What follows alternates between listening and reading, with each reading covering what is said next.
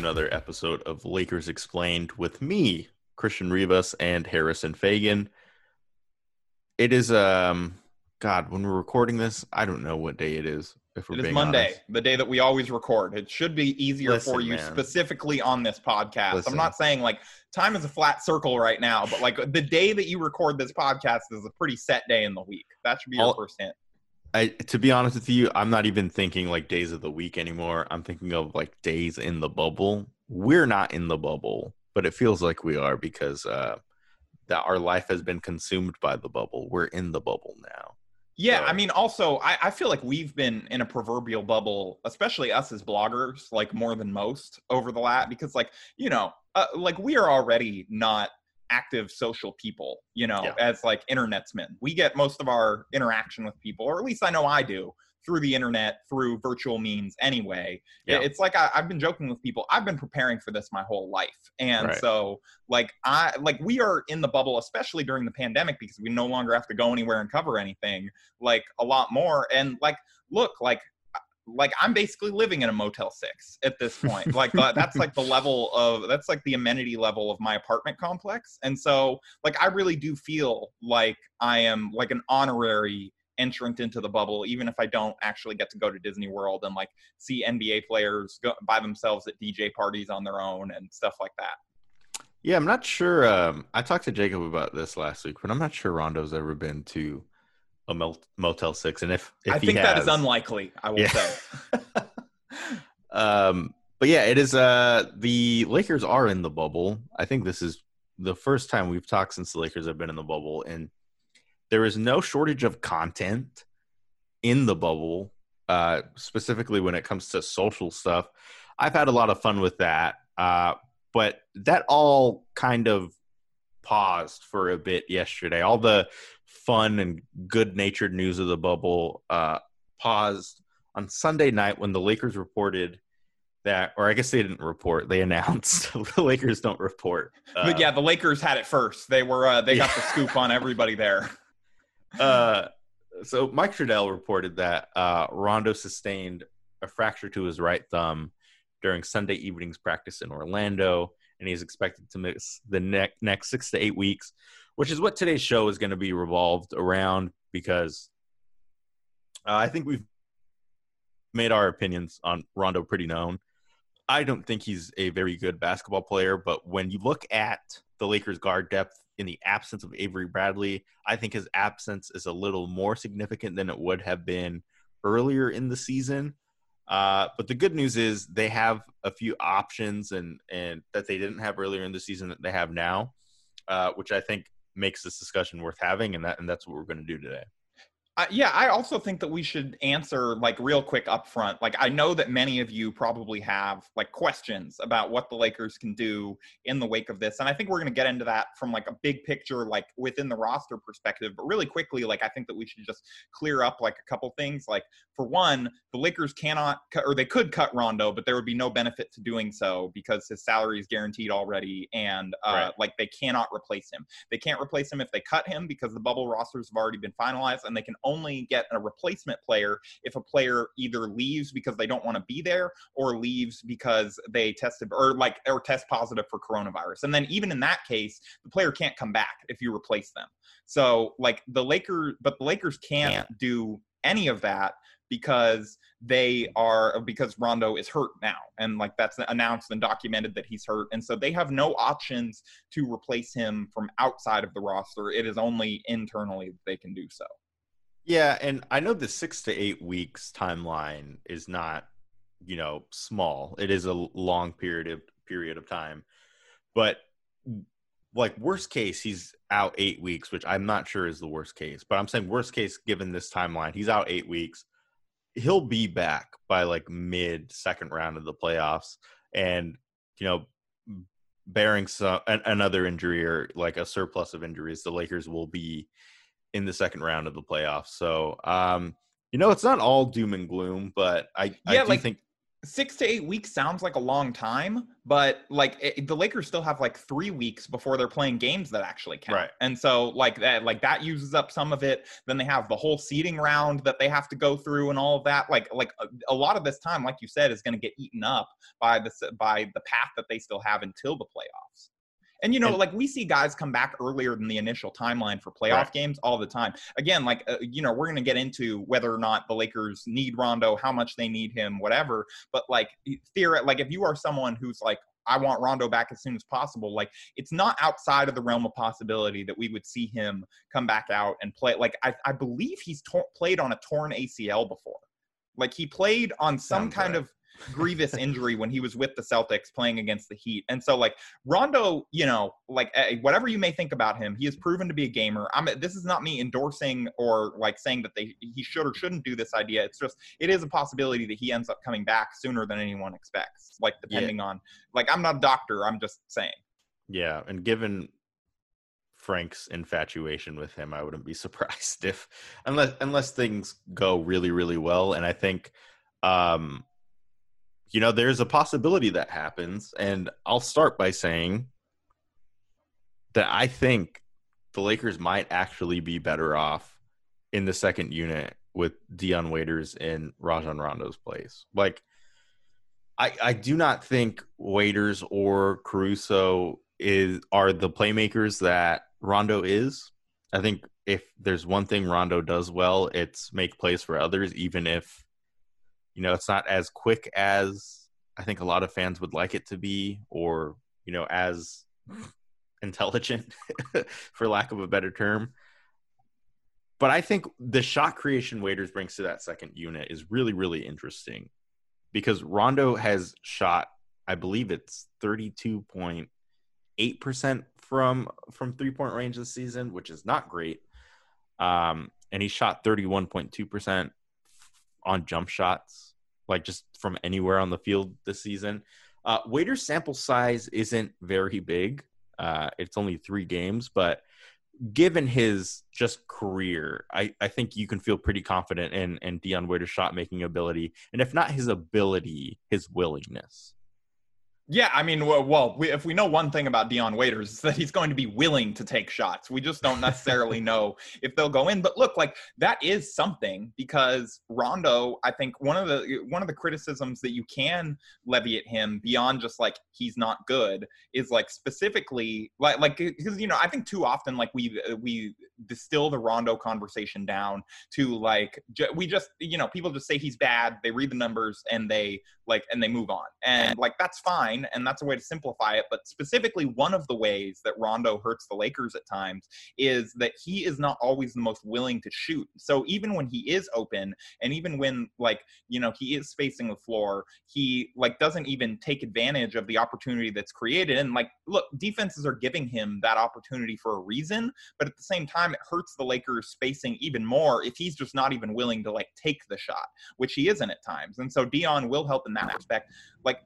I kind of hate you a little bit for making me make the case for Rondo, but at the same time, to your playmaking point, the Lakers, not that Avery Bradley was a playmaker, and so that really affects this in any large way, but the Lakers don't have anyone else with the exception of LeBron James that's unless I'm just forgetting someone from all this time off, that's a really good entry passer, that's a really good guy at setting up their big men and stuff like that. Whereas Rondo, for all of his faults and flaws, was at least a guy who, when LeBron went to the bench early on in games, could come in and even if he got blown by on defense sometimes, and even if he wasn't that willing to shoot all the time, he would get the ball to Anthony Davis, in a position to be able to have some success. And that was one thing that he could do well. And the Lakers will probably miss that because I don't think that they have anyone else who can exactly replicate and I know entry passes don't sound like a lot, but they're surprisingly difficult at the NBA level. Not every guy is good at them, and the Lakers just don't have a lot of guys that that's a real plus in their skill set. Yeah, and I think that was most evident in that Clippers game on opening night when Rondo nor Caruso played. The Lakers just couldn't make an entry pass. Kentavious Caldwell-Pope couldn't make an entry pass. It was just Quinn all Cook, bad. Your favorite playmaker? No, sorry, Quinn. But that's a guy I think in the last 24 hours I think has picked up steam in that conversation of him playing big minutes in the postseason and him playing a potentially bigger role as a result of Rondo's absence. And I think there's a reason the Lakers felt the need to go and get another ball handling guard when they had Quinn Cook sitting on the end of the bench. Like, they've seen what he's offered this season. I think in a break glass in case of emergency situation, he'll be useful. But beyond that, I do not think you can or should play him extended minutes in the postseason, especially when you look at the Lakers competition. And the thing I'm most worried about personally is the Clippers, because you look at the Clippers guard depth in relation to the Lakers, and really most teams in the Western Conference guard depth compared to the Lakers, it's not great.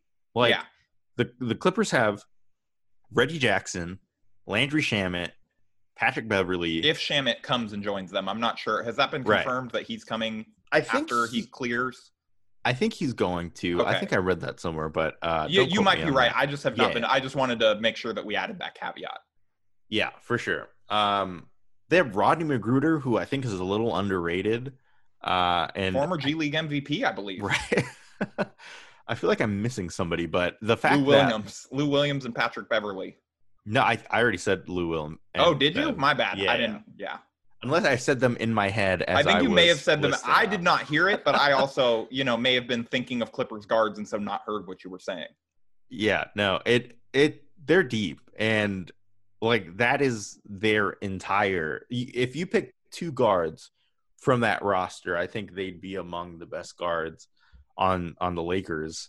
So that worries me a little bit. But all that being said, I maintain that Dion Waiters will probably be a plus for the Lakers more so than Rondo was in a lot of ways, even if it's not making plays and making those entry passes you talk about.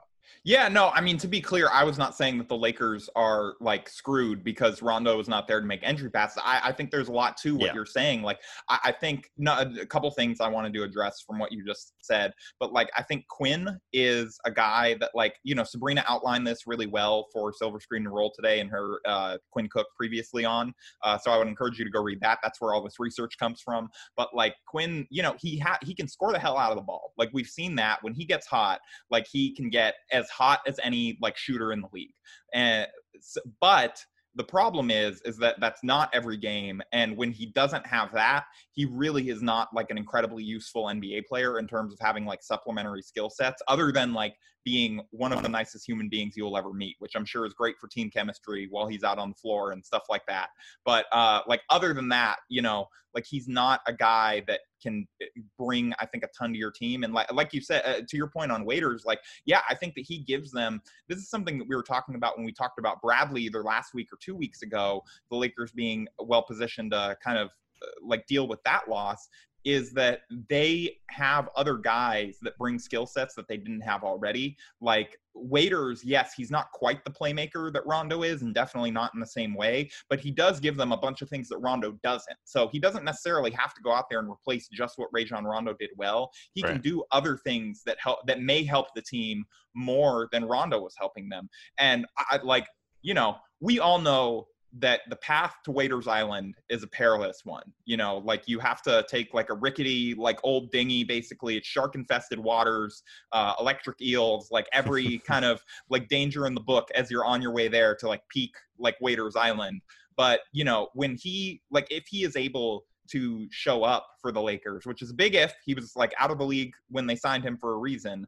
But like, if he is able to bring some of the skills that he showed when he was on in Miami versus the skills that he showed in getting himself run out of Miami, then like, I think that he could be a benefit for the Lakers. And I think that I can speak for all of us when I say that, like, we deserve Dion Waiters NBA champion. You know what I mean? Like, we as a society, I was making this point on a podcast that I did yesterday, but like, we have as a society and as Lakers, Lakers adjacent people, Lakers fans, have gone through so much this during 2020. We deserve to watch Dion Waiters celebrate a championship and play like a significant role in that. Like Dion Waiters deserves his Kobe pass me the ball moment like Ron Artest got, you know, like a guy that obviously Dion was never quite the caliber of player that Ron was, but like Ron was a guy who like, you know, was more known for the ways that he had messed up than being a good NBA player until that.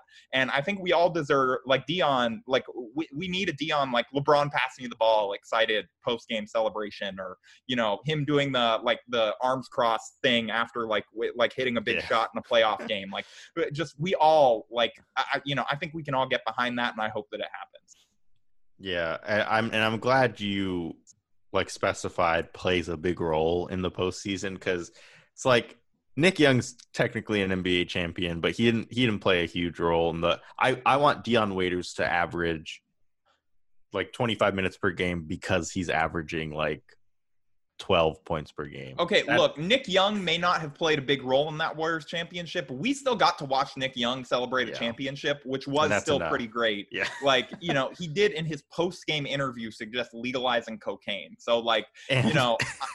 And he called out D'Lo for some reason. Yes, yeah.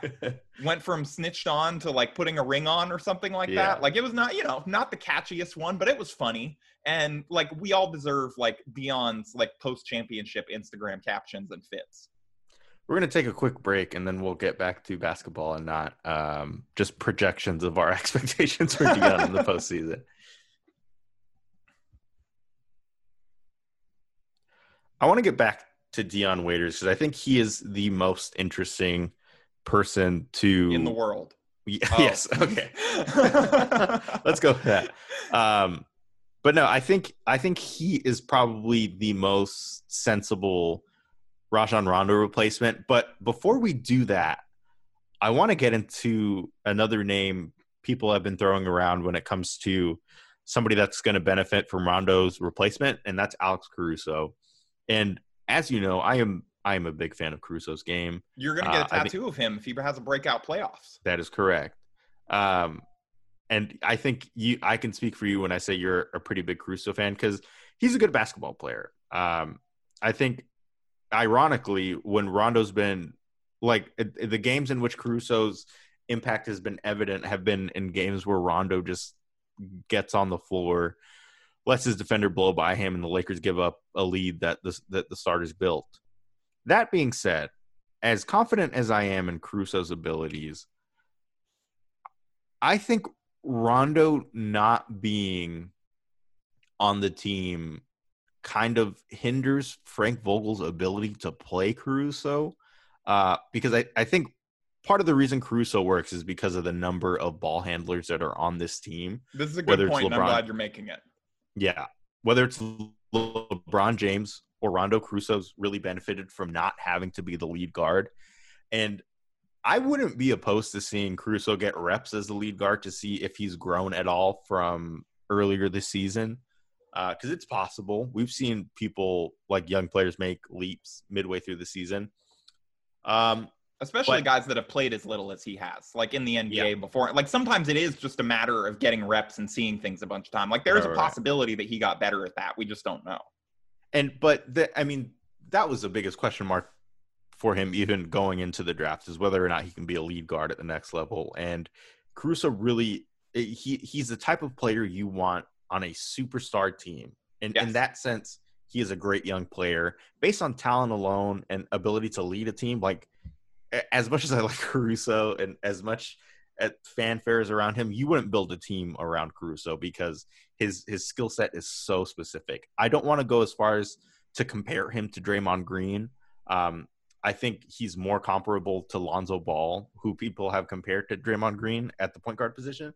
But you get what I mean. Just the little things. Yeah. And his ability to do those little things are hurt by Rondo not being on the floor. No, I mean, and him and Rondo, like, I don't know if you have numbers pulled up that can speak to this in your, like, I know you have 90 tabs going right now. Oh, I do, yeah. But, him and Rondo was a combination that the Lakers used, and I think that, look, for all of Rondo's faults, he did allow Caruso to play exactly the type of role that you're playing, in not the same way that LeBron does, but in a similar, like, fashion of not requiring him to be the lead ball handler and letting him do what he does best on offense, which is cutting off the ball, and then he could kind of make up for Rondo's deficiencies a little bit, as like by being able to take the more talented perimeter player and stuff like that. And so it wasn't a perfect combination by any means, but it was one that allowed Caruso to play to his strengths a little bit better than some of the other guards on the Lakers might do so. Like Caruso, like for example, Caruso and Cook, like they can complement each other defensively in the same way, and that Cook is also not a good defender, and Caruso can kind of cover for him and allow him to maybe hide a little bit on like a less threatening guard.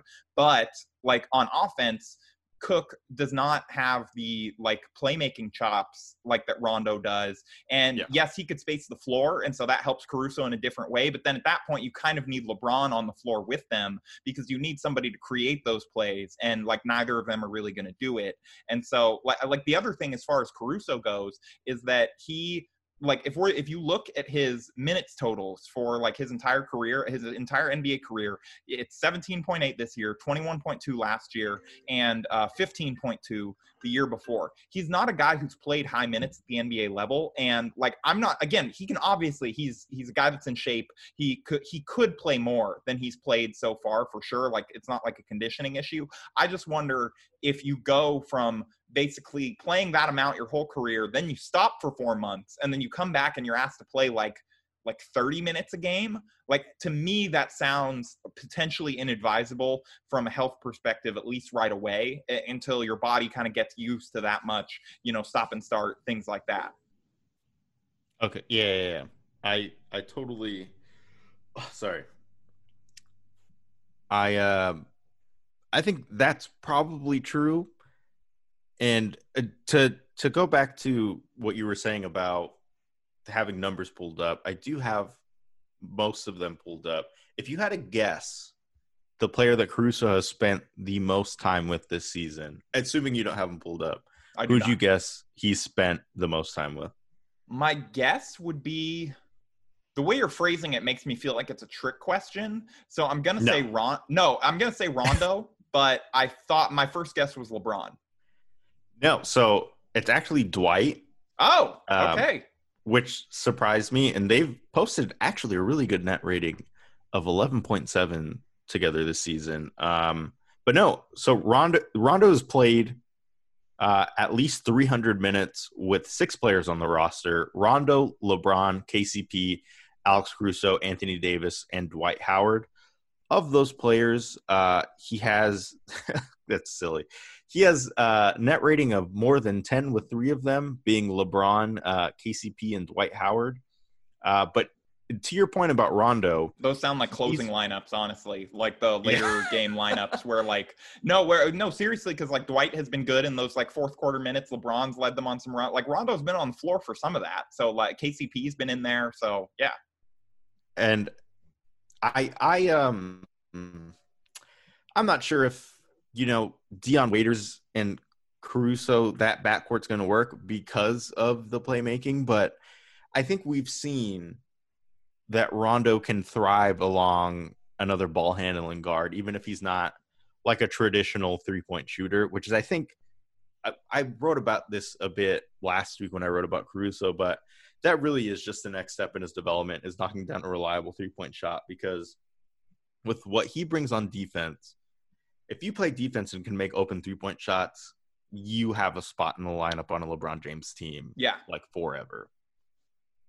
He's just got to make those threes. And that's the big question mark with him. I think also I think that lineup potentially could work as well. Like, again, it's meager pickings here. It's not like, would that be your starting backcourt voluntarily? It's like, of the Lakers options, what are the best, what are the best combinations that you could put together? And I think that is a potential nominee if we're looking at like bench lineups and stuff and people to play together. Also, like, we've seen that Dion, when he's engaged, can be an above average defender.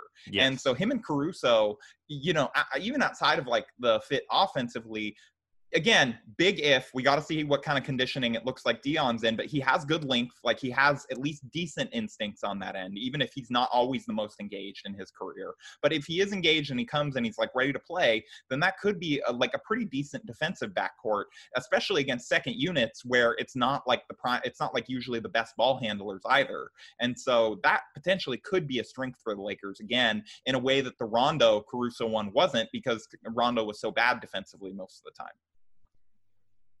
I don't think words can express how like inconsolable I'd be if Alex Caruso and Dion Waiters locked down Patrick Beverley and Lou Williams in the playoffs. Like, I don't think I'd know how to act on Twitter. No, yeah. I mean, I definitely have to take away your SSR, like admin privileges for the account. I would get so many jokes. You already got us blocked by Lou Williams, and I can't have you getting us blocked by Patrick Beverley too. You know, that was an accident. Yeah, wasn't it? It was a Lou block. I will say this: Lou blocks a lot of people on Twitter. He has not blocked me yet, but I have heard from many reporters that he has been blocked by them. People that he interacts with on a daily basis, that he has been blocked by following like them following him on Twitter. He does not he doesn't give a second chance on that. If you tweet something he doesn't like, he doesn't want you on his feed. Just get those jokes off, I guess. Yeah. No regrets. Jalen Rose-esque blockability. I want to make one more point about Rondo and Caruso and why I think the Waiters-Caruso backcourt will work. And it's actually tied to Rondo and Caruso's net rating together. They posted a 5.9 net rating together, which is only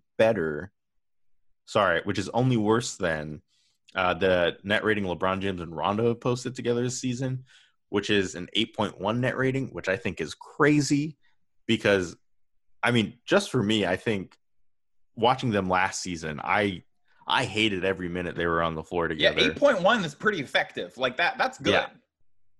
So, but there is some context there to that I think, I don't know if you're going to get into it right now, but you can get into it in a second if you want. I actually don't know what you're talking about. Is it the fact that they play with AD? Yeah. Yeah. Well, I mean, I'm looking at lineups with Rondo, LeBron, and AD. The one that's played the most has only played 25 minutes together, which is kind of surprising. But in that lineup's posted a 1.4 net rating, and it's with Kentavious Caldwell-Pope and Kyle Kuzma, which an AD at center lineup, not a super impressive net rating. But there's potential. Yeah, for just for context for people, a 1.4 net rating would be like that'd be like the 14th team in the league. They basically turn like the Lakers into this year's Indiana Pacers. Which, I mean, not a bad team. But the only other lineup that has caught my attention, at least in terms of net rating, is the lineup of Rondo, Danny Green, LeBron James, Anthony Davis, and Kyle Kuzma.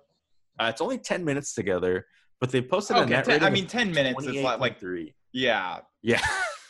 10 minutes were like, I thought you meant I thought you were looking at like the 3-man combination of them.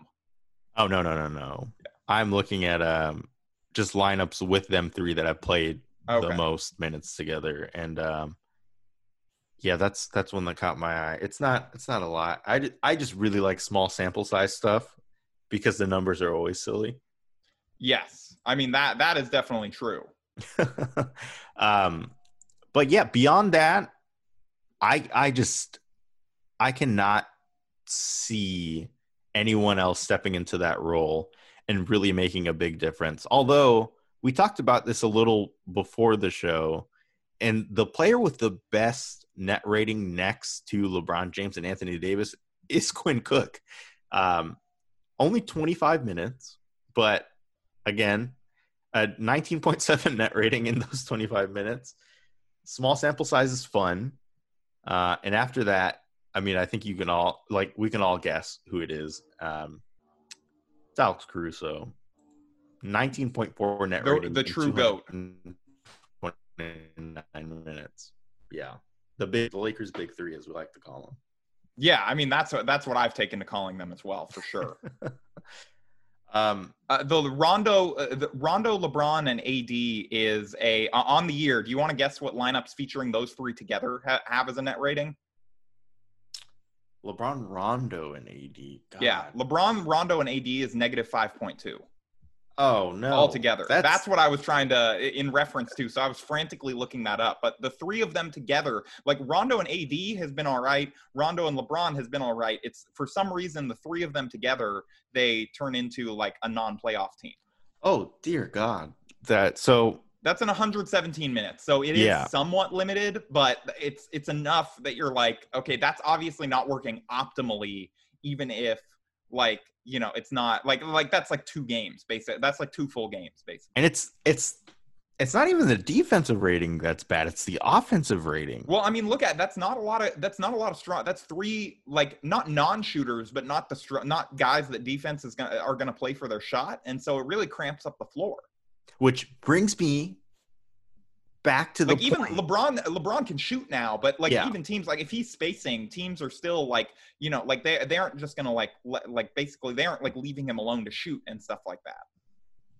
Which is why, again, whether it's with the second unit or the first unit, which I don't think will happen, wishful thinking on my part, but I think Dion Waiters is gonna make the Lakers offense operate a lot differently and arguably more efficiently. I think it's fair to say that he fits better in their best lineups than Rondo does. Yeah. Theoretically.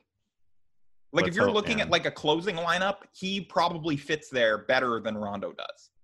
Because if you have LeBron on the floor, you really don't need Rondo. It's like the non-LeBron minutes where you really need someone like that. Yeah. And like, so, you know, but in the game minutes where the games matter most, like Rondo is probably never going to be playing those minutes outside of like, unless it was like the best night of his career or like, you know, Frank Vogel was just given no other choice. Before we go, I want to get your thoughts on, or I guess I should say your ideal hockey sub 5-man bench lineup with Rondo out. It's a good question. Like, you know, honestly, I want to see the waiter. So we're assuming here in this case that KCP is the starter, right? Correct. Okay, like because Frank Vogel, I think, said that he likely would be. I think I'm looking at the roster here. I think honestly, it probably would be, you know, like obviously Dwight. He's in that role, whether I want him there or not. But he's been great, so like he deserves that. I think probably Caruso. I guess Kuzma. At least to start, like I kind of want to see what he has. Like I think there's going to be arguments to be made that maybe he'll be even deeper down than that. Like Dwight, Caruso, Kuzma, Waiters, and yeah, this is getting interesting real quick. I know who I have, but I think the reason you're not thinking LeBron staying in the game. No, I think the reason the name didn't pop up to your head is because I think you have Kuzma playing at the 4. I think they'll probably slide down Kuzma to the 3 and have Markieff play the 4. Yeah, that was the guy that I was basically debating between him or JR. Yeah.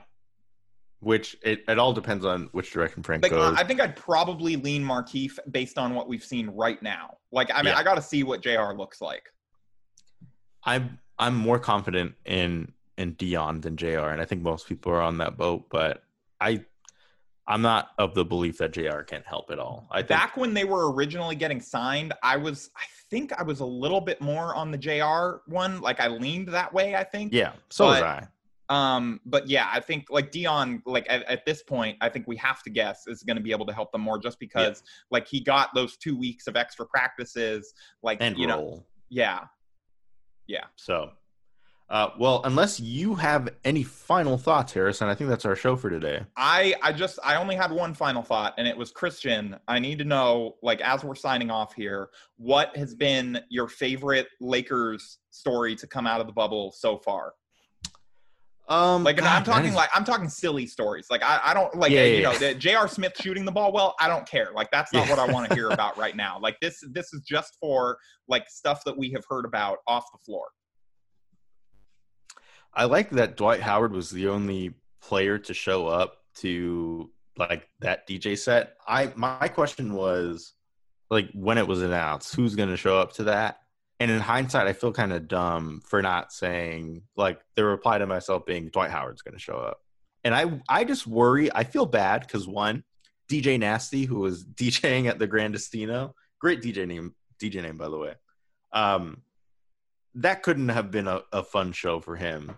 I don't think social gatherings are super recommended right now. But imagine getting flown all the way out there and the only one person shows up to watch your set. Well, there were the Disney workers and bartenders too. Yeah, no, the other people that were there and found out there was only one person. Like, hey, look, honestly, I bet Dwight had a great time. Dwight loves music. If there's one thing that I've learned from being in the Lakers locker room after games this year, and like, I honestly like if we get some footage of Dwight just like dancing, like crazy dancing by himself to this DJ set, like for upwards of 20 to 30 minutes, I would not be surprised. Like he seemed like he would not care that there were other people there and would just go for it.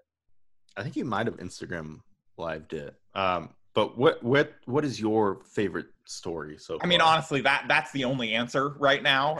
But like probably second favorite was J.R. Smith's Instagram live from opening night. Getting in trouble. Where J.R. Smith just basically ranting about how bad it was for 2 hours in hilarious fashion, and then getting told by someone, the NBA, LeBron, the Lakers, PR department, somebody gave him the hook, and how disappointed he sounded that he was in trouble just destroyed me, in addition to his like anger over not having a blanket and the size of the blanket he got. Yes, and then also the candy that they gave him, and how his analogy between it was like trying to put, like, I think he said like Lamborghini fuel in, like, I forget what kind of car he specified. Yeah, I think it was a Ferrari and a Suzuki.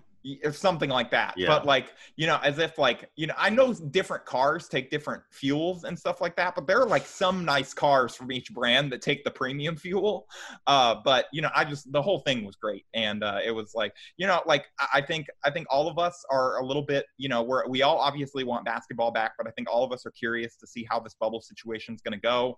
And but it has just been nice to have some fun storylines to follow versus just like tracking when the NBA is going to be back and talking about all of this theoretically. Like, watching the team just kind of be together again, even though it's socially distanced, has been a lot of fun. Like JR today, like screaming during Danny Green's Zoom availability and all that. Like, I think, it's just like, I think it's going to be a nice thing to kind of lift all of our spirits, hopefully, as long as it doesn't go wrong. And also, whatever Kings player got, like, grounded for accidentally breaking quarantine for takeout is like, that might be funnier than the Dwight story. And I hopefully look forward to more headlines like that than like sad, like actual problem headlines. Like, I want more like funny Firefest headlines than like actual issues headlines. I just want to know where it was from. There are very few foods in my life that I think I'd put other people at risk for, and my career at risk for. Well, and like, not even like, let's just say it's totally safe for you, everyone else, whatever. Like, that's not the risk, but your choice is you can go get takeout, but you have to go sit in a hotel room by yourself for 10 days. Like, and that's the consequence. Like, is there any food you would go and do that for? Like, I don't think there is for me. Man, I don't know. I'll tweet the answer if I think of it. But the only correct answer is your mom's cooking, because that's that's what, like, which Kings player was it? Was it Richaun Holmes? Richaun Holmes. Yeah. Okay. Yeah. His mom actually roasted him on Twitter, which gave me life today. And like, I think if your mom tweets making fun of you and you're an NBA player, like, that should add an extra 5 days to the grounding in the hotel, like, just so that people forget about it by the time you're out. And then Michelle Roberts quote tweeted it, saying, "Oh no, did she also make fun of him?" Yeah, the president of the Players Association. What did she say? I think she just said that she agreed that she was in full support of his mother's message, which I think is hilarious. Yeah, no, I mean, yeah, I think at that point he may have to consider leaving the bubble. Like, I think it might be time for Richaun Holmes to pack it up and go home. And look, like I think Kelly Oubre, as I said on Twitter, executed one of the greatest bait and switches of all time in saying, I know where to take out. Like, I want to believe that, like, this is what I'm choosing to believe in my head, that Kelly Oubre, like, Richaun Holmes DM'd him and was like, okay, where do I go pick it up? And Kelly Oubre told him outside of the bubble and then called the snitch line on him. Yeah. Because he wants the Suns to make the playoffs. He was planted at the line, like where it was supposed to be crossed. Or he honestly could have just been in the car with a mask on and been the one to deliver him the food. Yeah, he got a job at another restaurant just to try and eliminate Kings and Grizzlies and Pelicans players. So I'm just saying, watch out for Kelly Oubre. Like he's coming for the playoff teams. Like he's going to try and tempt Zion out of the bubble. And by like day 5, like that might not be too hard. I just realized he's not even playing. Who? Kelly Oubre? Yeah. Why is he there? I don't know, unless I'm. Anyway, we've gone way off track. We will figure this out and get back to you on next week's Lakers Explained. Yeah, but apparently Kelly Oubre is in the bubble just trying to be an agent of chaos. Yeah. So bravo. Yeah, I mean, honestly, like, respect. As long as he doesn't get anyone sick, in which case we disavow Kelly Oubre on this podcast.